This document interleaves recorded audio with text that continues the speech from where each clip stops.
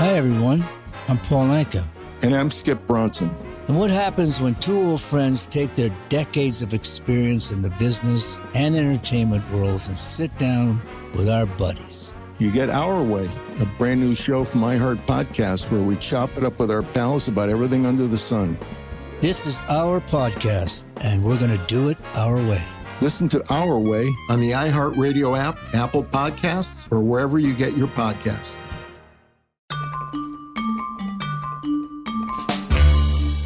From Bloomberg News and iHeartRadio, it's The Big Take. I'm Wes Kosova. Today, a flu shot that might actually work, thanks to COVID.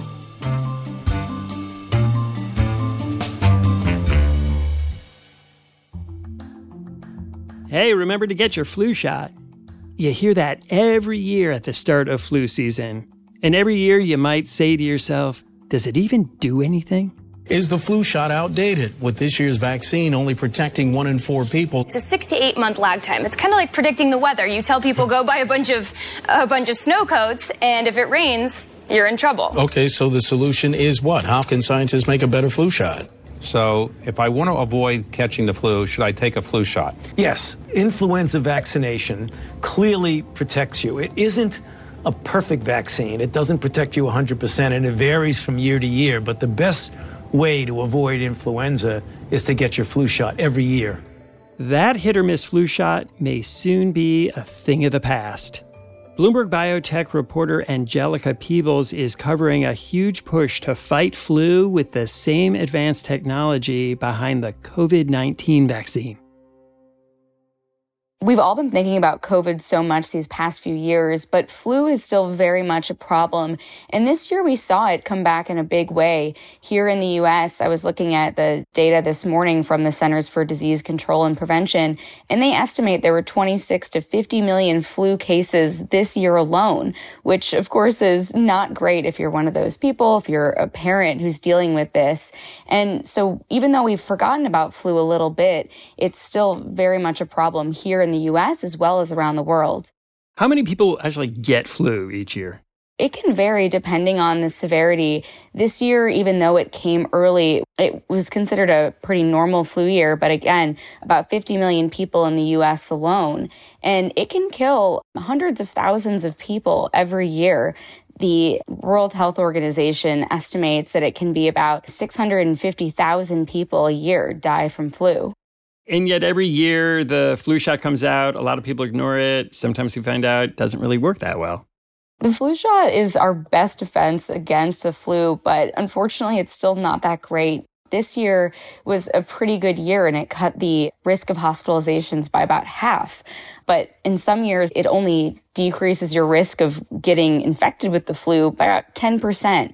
And so that variability is a huge problem that we face every year. And that unfortunately also causes people to not want to get the flu shot. So in the US, only about half of people who are eligible get a flu shot every year. And that's something that public health officials are fighting every year. There's always this big push to get vaccinated, but people have this idea that it's just the flu and that the flu shot isn't that great. So why should I bother getting it? Why isn't the flu shot that great? There are a number of reasons why our flu shot isn't as good as it could be. And one of the problems is that we're using this method that's from the 1930s, and we make the flu, we grow the virus in chicken eggs. And so it's exactly how it sounds. You have these fertilized chicken eggs, we inject them with the virus, and it replicates in there. And then eventually we take that and activate it and put it in a flu shot. And the problem is that while it's growing in the egg, the virus can adapt to its egg environment. So as one scientist told me, if we were vaccinating chicken eggs, it would be perfect, but we're vaccinating humans, and that's why it's a problem.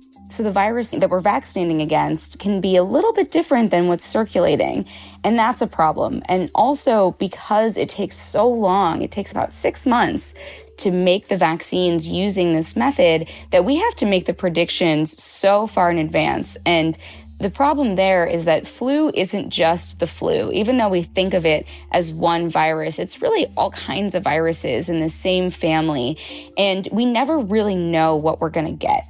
And so the World Health Organization and public health officials around the world have to make predictions, usually 6 months at least in advance of when the flu season actually starts. And so they're making these predictions so far out about what actually circulates. And sometimes they're wrong. Sometimes even their best guesses miss the mark, so that the vaccine that we're getting doesn't match what is actually circulating. And so we're constantly behind the virus and trying to keep up with it. And we usually aren't that great. And what is it that the scientists have to guess? Think of it a little bit like the COVID variants, right? We had this one, COVID that we thought of, and now it's been changing. It's Omicron, BA1, BA4-5. And so similarly, flu is changing just ever so slightly, and they have to guess exactly which strains will be circulating. And it's not at all a guarantee, because the viruses, as one scientist told me, the viruses are smarter than we are. How many eggs do they use in a flu season to make all those doses? We are currently making about 500 million vaccines, flu vaccines, every year. And so you're thinking about hundreds of millions of eggs every single year to make enough flu shots to vaccinate the world. We've asked specifically this year about bird flu and whether that's been a problem for the vaccine manufacturers. And what they've told us is that these are completely separate eggs that are under different sorts of protection and, in theory, immune from the problems that we're seeing at the grocery store and that you're dealing with when you try to buy eggs. So to fix this problem that you describe, we now have scientists taking a look at the mRNA technology behind the COVID shots to use that for a flu vaccine. Flu could be a big opportunity for mRNA. And the idea is that mRNA proved itself so well against COVID that flu could be the next big opportunity here. And so Pfizer and Moderna, of course, the two COVID titans, if you will, they are the leaders in this space right now. They're both testing their mRNA flu shots in late-stage studies. So they should have data from their shots as soon as this year, possibly in the next few weeks, if not later this year. And they're not the only ones. The big flu shot manufacturers that are currently dominating the space, they're also getting in this. And I think that just speaks to the excitement about mRNA as a possibility for flu shots. Angelica, why is mRNA better for a vaccine than the traditional flu vaccine we're all used to? The thing that came up over and over in the course of my reporting was just how much faster mRNA technology is to make. And that is what people see as the biggest game changer here, because right now we're making our predictions for what will be circulating so far in advance that we're constantly behind the virus. And in theory, the mRNA technology could have the time between making the prediction and actually vaccinating people. And so that is what people are so excited about. And the reason that it's so much faster is because right now with the chicken eggs, you have to grow so much virus in these chicken eggs. And with mRNA, you don't need that. So the way it works is that you're taking a virus that you've grown and injecting it into people and showing your immune system this whole virus. And with mRNA, you can teach the body to make a particular protein, such as the spike protein in the novel coronavirus. And if you do that, you can then get the immune system to build a tailor-made defense against a threat. And that eliminates the need to build this virus, and you're just making it, you're using your body as a vaccine manufacturing facility. So how do you make an mRNA vaccine? You don't need the chicken eggs, but they have to produce it. How is it produced? It's a really fascinating process, and honestly one that you need to use your imagination for. So I went to one of Pfizer's manufacturing facilities outside of Boston, and what struck me is that you go to this huge campus, and the rooms where they're making the mRNA are just two little rooms. Think of going to a brewery, and I was actually at a brewery this past weekend, and it was way bigger than what it took to make all of this mRNA.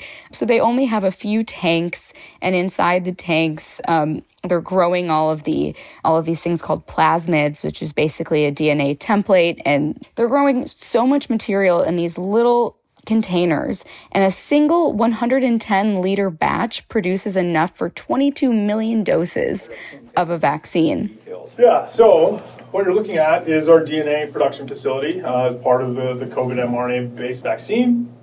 You see a number of my folks in there. Mm-hmm. This is probably one of the better windows we'll see on our tour. The next window is quite a bit smaller. But as Jim said, the DNA is really the start of this process. You walk in and you see these metal tanks like the ones that you'd find in a brewery. And inside those tanks, they're growing tens of billions of bacteria to help make the material for the mRNA. So we've got really good industrial controls. We control things like pressure, temperature, flow rates. And so you can't really see it. We have a 2,000-liter fermenter. You can see some piping with some yellow labeling. Those come down and actually feed our fermenter. It penetrates through the floor that you can see up in the upper back.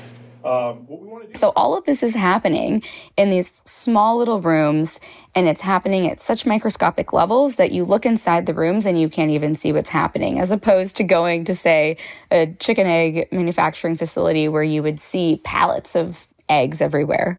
So using this method, they're able to make all the various potential flu strains that might pop up in a given year and more quickly kind of put them all together into a single vaccine? The way it works is that they make one strain at a time. So, for example, when I was there and they were walking me through the way that they've been making their most recent boosters that contain 2 strains, they make one strain at a time, they make tons and tons of that, and then they do the next strain. And that's for cross-contamination purposes. But in theory, with the flu shot, which typically contains 4 strains, they would make one strain at a time, and then you put them all together. And are they more effective? Do we know whether they actually work better than the traditional flu vaccine? We don't know yet, and that's what these big trials are for. So Pfizer and Moderna both are testing their mRNA flu shots in tens of thousands of people, and we will know as soon as this month what it will look like and whether these can truly live up to the promise that we've all been so excited about. And Angelica, beyond the flu vaccine itself, you write that what these pharmaceutical companies are hoping is that they can then bundle this mRNA flu vaccine with vaccinations for other diseases too? The big thing that these companies are so excited about right now is the possibility of combining COVID and flu into one shot. Because if you think about it, it's a lot easier for people because who likes 2 needles? Not that many people. So then you get it all in one shot. And of course, if you're a COVID vaccine maker and you're watching your sales decline precipitously, you see flu as an opportunity to bring those sales back up. So there's a business case here, but there's also, of course, the public health side of things that, especially as people have lost interest in the COVID vaccines, if you have them coming in for flu, you could then use it as a way to get them to get the latest COVID booster. One other thing that Moderna wants to combine with is RSV, the respiratory virus that so many people heard about this past winter with tons and tons of kids getting infected with it. And so Moderna recently had positive phase 3 trial data for its RSV vaccine. And assuming that flu is also positive, they could then look to combine COVID, flu, and RSV into one shot. Angelica, can you remind us, what is a phase 3 trial? Phase 3 trial is typically the last test that a company needs to succeed before it can seek approval from the FDA for a new drug. And so a phase 3 trial looks at both efficacy and safety for a new drug.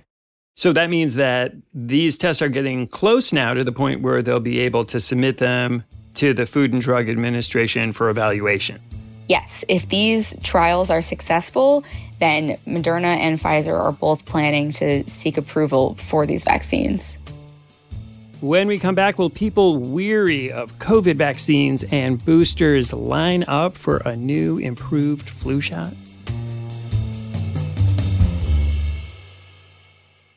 Success is more than a destination. It's a path you take one step at a time. It's dedication, it's fortitude, and it's the work, passion, and grit inside of us that comes before all recognition.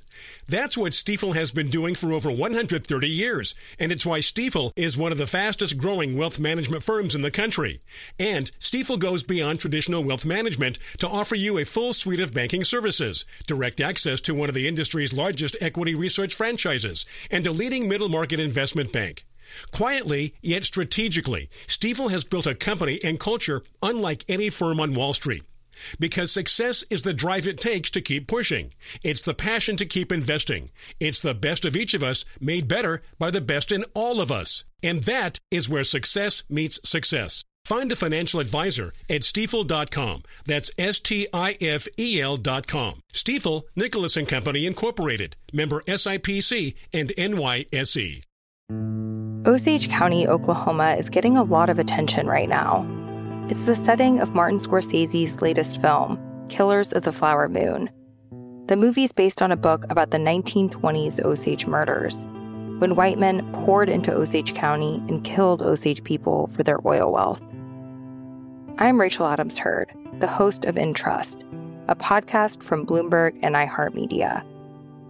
For over a year, I was reporting a different story about other ways white people got Osage land and wealth, and how a prominent ranching family in Osage County became one of the biggest landowners here.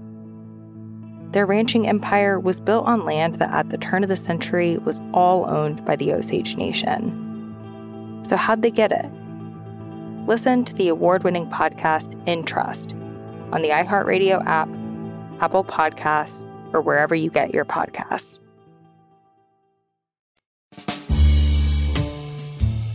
Angelica, this new flu shot sounds promising, but do you think people will actually get it?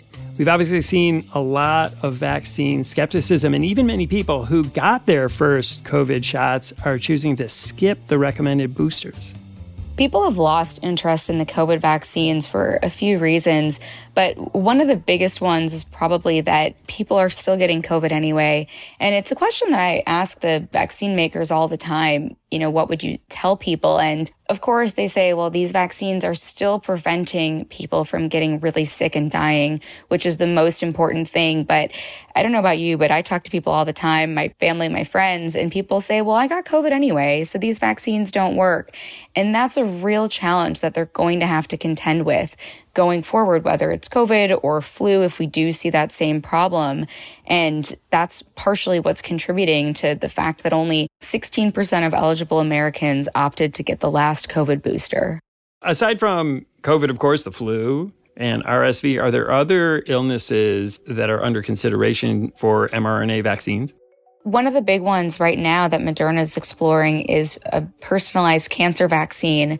And this is different than what we would think of as a vaccine. It's more of a treatment, but they are still using mRNA technology to enhance the potency or the effect of another cancer drug, Keytruda. And that one is really exciting right now. And we're expecting to see more data from Moderna.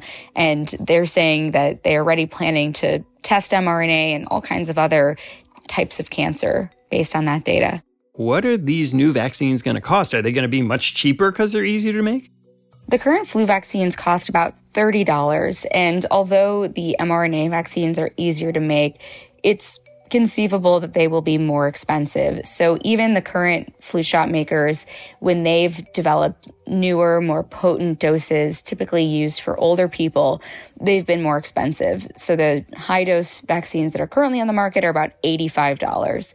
And the COVID shots, Pfizer and Moderna have both talked about pricing them at up to $130 a shot.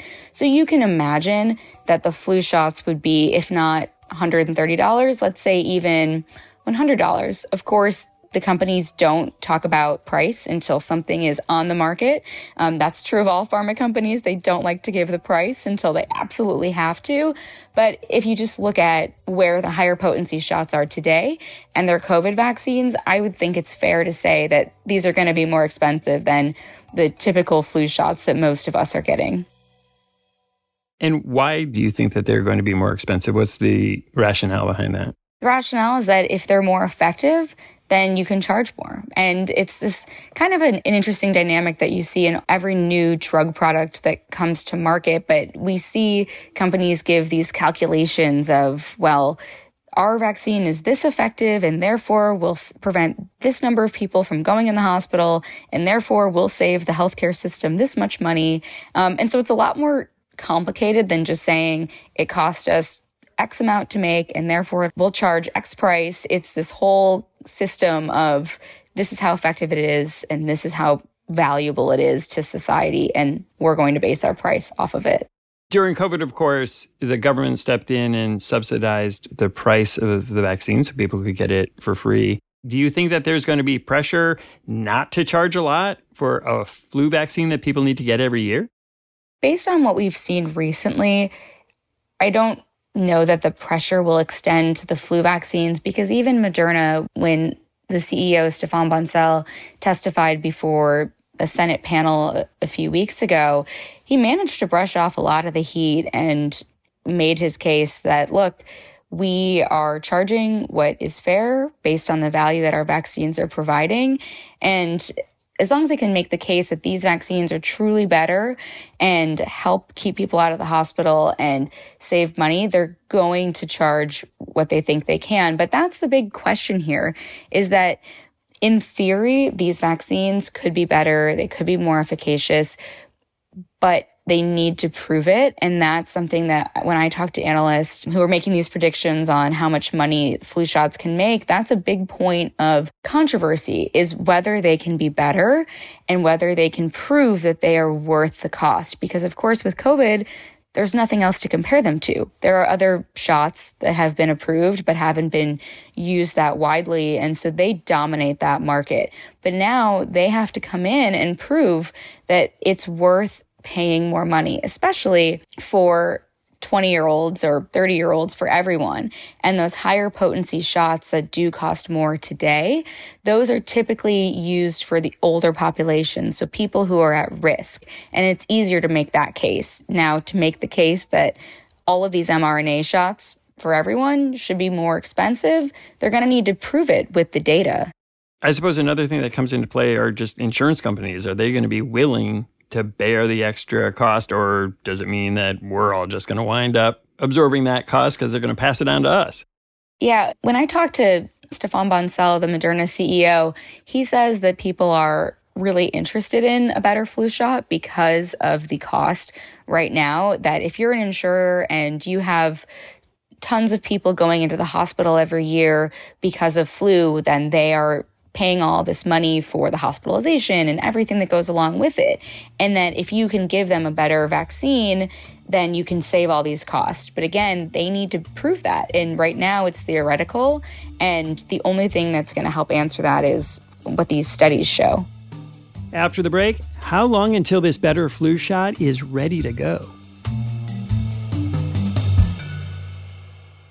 Success is more than a destination. It's a path you take one step at a time. It's dedication, it's fortitude, and it's the work, passion, and grit inside of us that comes before all recognition. That's what Stifel has been doing for over 130 years, and it's why Stifel is one of the fastest growing wealth management firms in the country.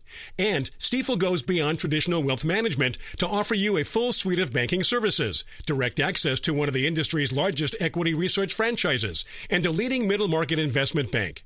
Quietly, yet strategically, Stifel has built a company and culture unlike any firm on Wall Street.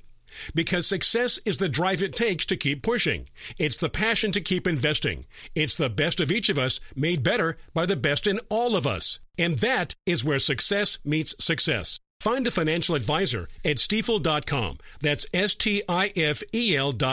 Stifel, Nicholas & Company, Incorporated. Member SIPC and NYSE. Osage County, Oklahoma is getting a lot of attention right now. It's the setting of Martin Scorsese's latest film, Killers of the Flower Moon. The movie's based on a book about the 1920s Osage murders, when white men poured into Osage County and killed Osage people for their oil wealth. I'm Rachel Adams Heard, the host of In Trust, a podcast from Bloomberg and iHeartMedia. For over a year, I was reporting a different story, about other ways white people got Osage land and wealth, and how a prominent ranching family in Osage County became one of the biggest landowners here. Their ranching empire was built on land that at the turn of the century was all owned by the Osage Nation. So how'd they get it? Listen to the award-winning podcast In Trust on the iHeartRadio app, Apple Podcasts, or wherever you get your podcasts.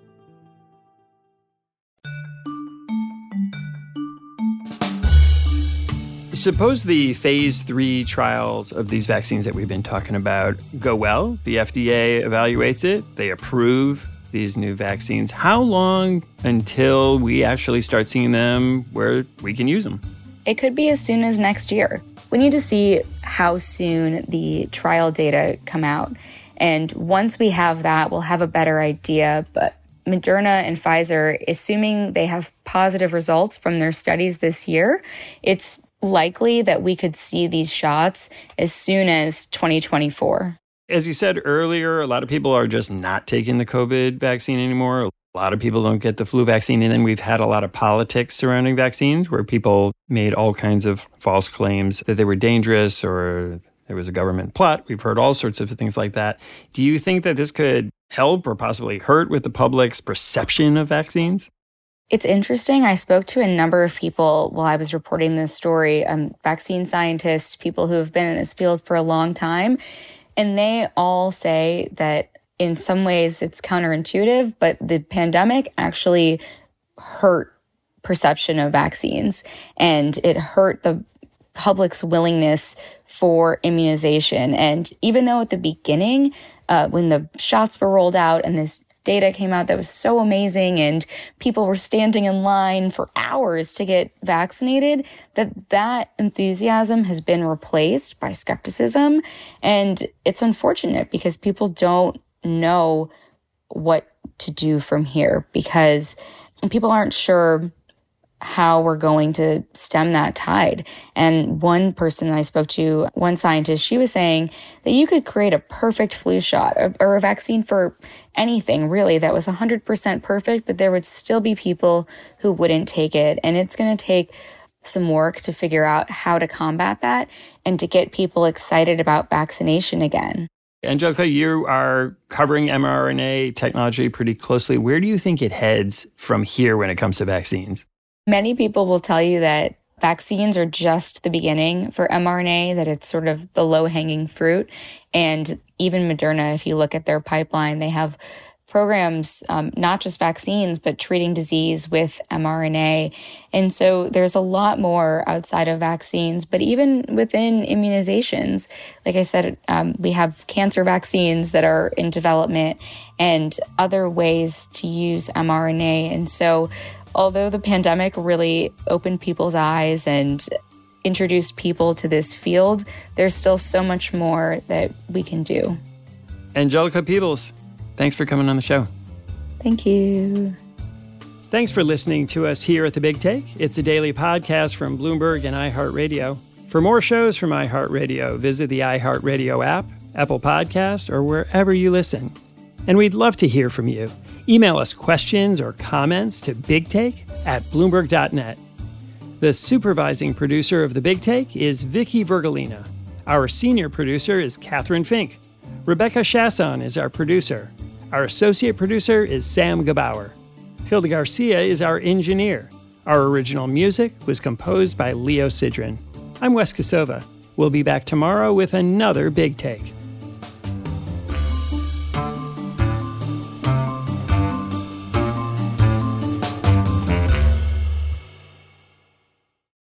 Hi, everyone. I'm Paul Anka.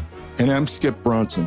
And what happens when two old friends take their decades of experience in the business and entertainment worlds and sit down with our buddies? You get Our Way, a brand new show from iHeart Podcast where we chop it up with our pals about everything under the sun. This is our podcast, and we're going to do it our way. Listen to Our Way on the iHeartRadio app, Apple Podcasts, or wherever you get your podcasts.